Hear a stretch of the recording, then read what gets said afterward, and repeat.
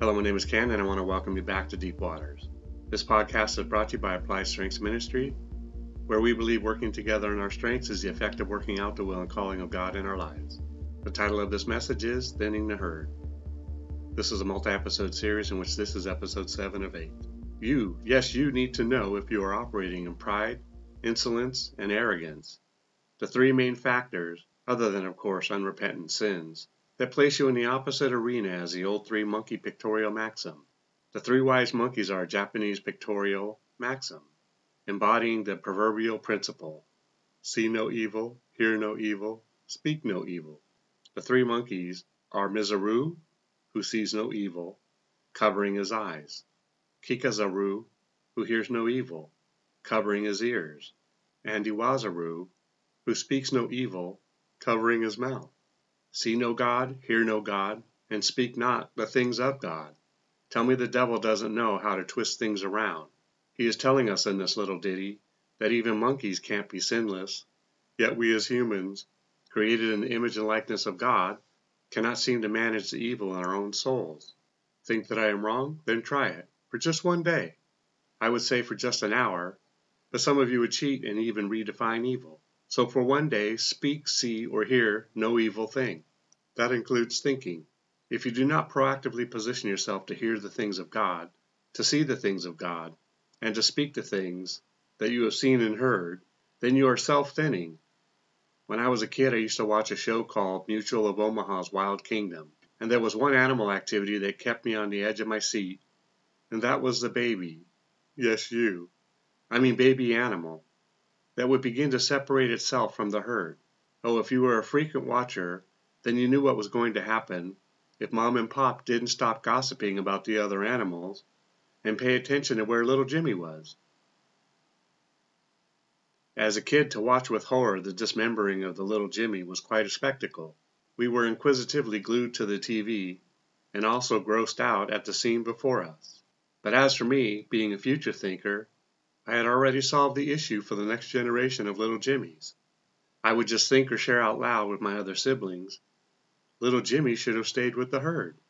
Had he done so, they could have protected him. But because he got separated, he got unprotected and eaten. Poor little Jim Jim. I remember thinking if only someone could tell them this little tidbit, then the babies wouldn't get eaten. I know. I'm talking right into your face. Stay in the herd.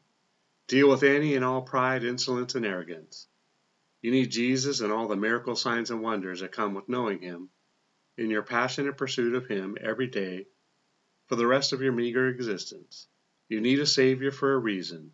Otherwise this story wouldn't exist, right? The Bible wouldn't still be with us. All of the historical attempts at stopping it from being reproduced and placed into the hands of the common man failed. What are the odds of this happening? According to Google, we have extincted 99% of the 4 billion species that have at one time or another existed on this planet. But we can't make the Bible disappear, and we never will be able to. We cannot end Christianity because it is all that will exist when Jesus returns. At that point in time, everything will be extinct that had worked against the things of God. Everything including those who have separated themselves or who have been separated from the herd. Ears open, eyes open. Get your hearing and seeing on. Okay, so back to it. So what I'm not saying is that as we drink His blood and eat His flesh, we abstain from miracle signs and wonders. No, these things will follow those that believe. We must see that He is the sign and wonder, the miracle, because of His difference of location to us, His proximity. Signs and wonders don't go heavenward. They come earthward. Check out my message titled Trinithree, God is one with the Son, for a more in-depth look at just how much of a miracle the entirety of life in God is. Now for some vision. We all have 4 eyes, glasses or not. But the issue for many of us is that we only use 2 of them. We actually have 4 eyes and 4 ears. 2 are natural and allow us to see the seeable, the seen confirmed by others. We often hear someone say in a startling event, "Did you see that?" The other 2 eyes are for spiritual things.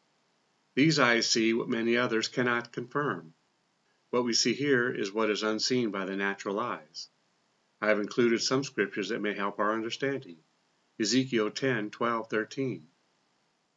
And their whole body, with their back, their hands, their wings, and the wheels that the four had, were full of eyes all around.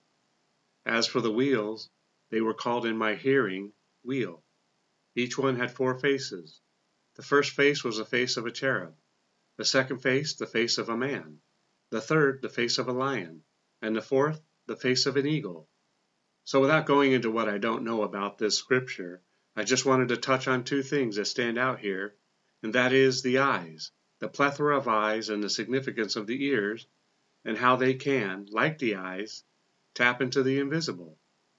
Isn't this oftentimes how we hear the voice of God? Some call it the knowing that I know button. Eyes first. 2 Kings 6:14-17. Therefore he sent horses and chariots and a great army there, and they came by night and surrounded the city. And when the servant of the man of God rose early, and went out, there was an army, surrounding the city with horses and chariots. And his servant said to him, Alas, my master, what shall we do? So he answered, Do not fear, for those who are with us are more than those who are with them. And Elijah prayed and said, Lord, I pray, open his eyes, that he may see. Then the Lord opened the eyes of the young man, and he saw. And behold, the mountain was full of horses and chariots of fire all around Elijah. Romans 4:17.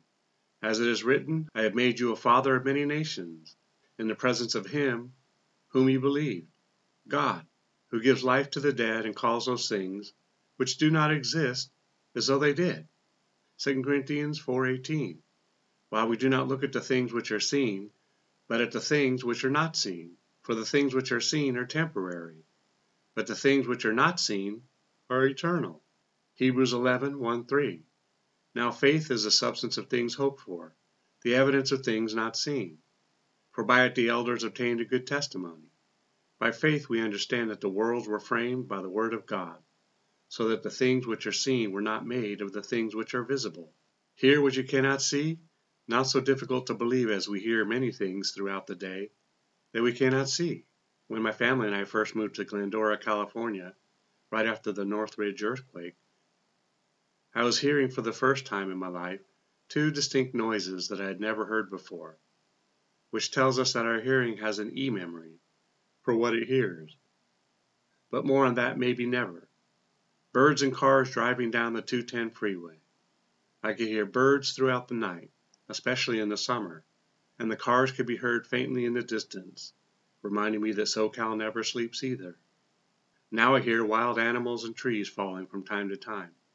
I guess they don't sleep either. John 10:7-9. Then Jesus said to them again, Most assuredly I say to you, I am the door of the sheep.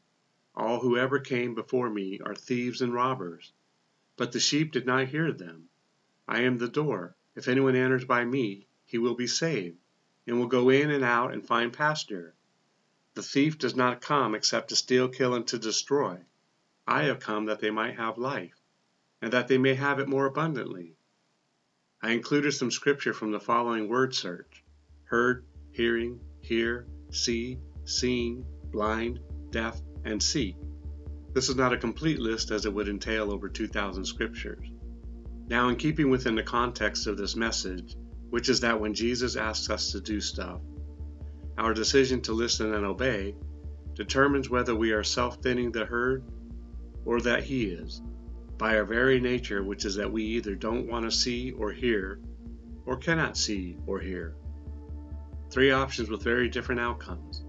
As we see in Luke, which is just one example of spiritual illegal attempts at entrance, including but not limited to some trying to come in another way, John 10:1, or following those who have sufficient oil for their lamps, Matthew 25:1-13, or those who operate in supernatural power but practice lawlessness, Matthew 7:21-23, or those who are false teachers and prophets, 2 Peter 2:1.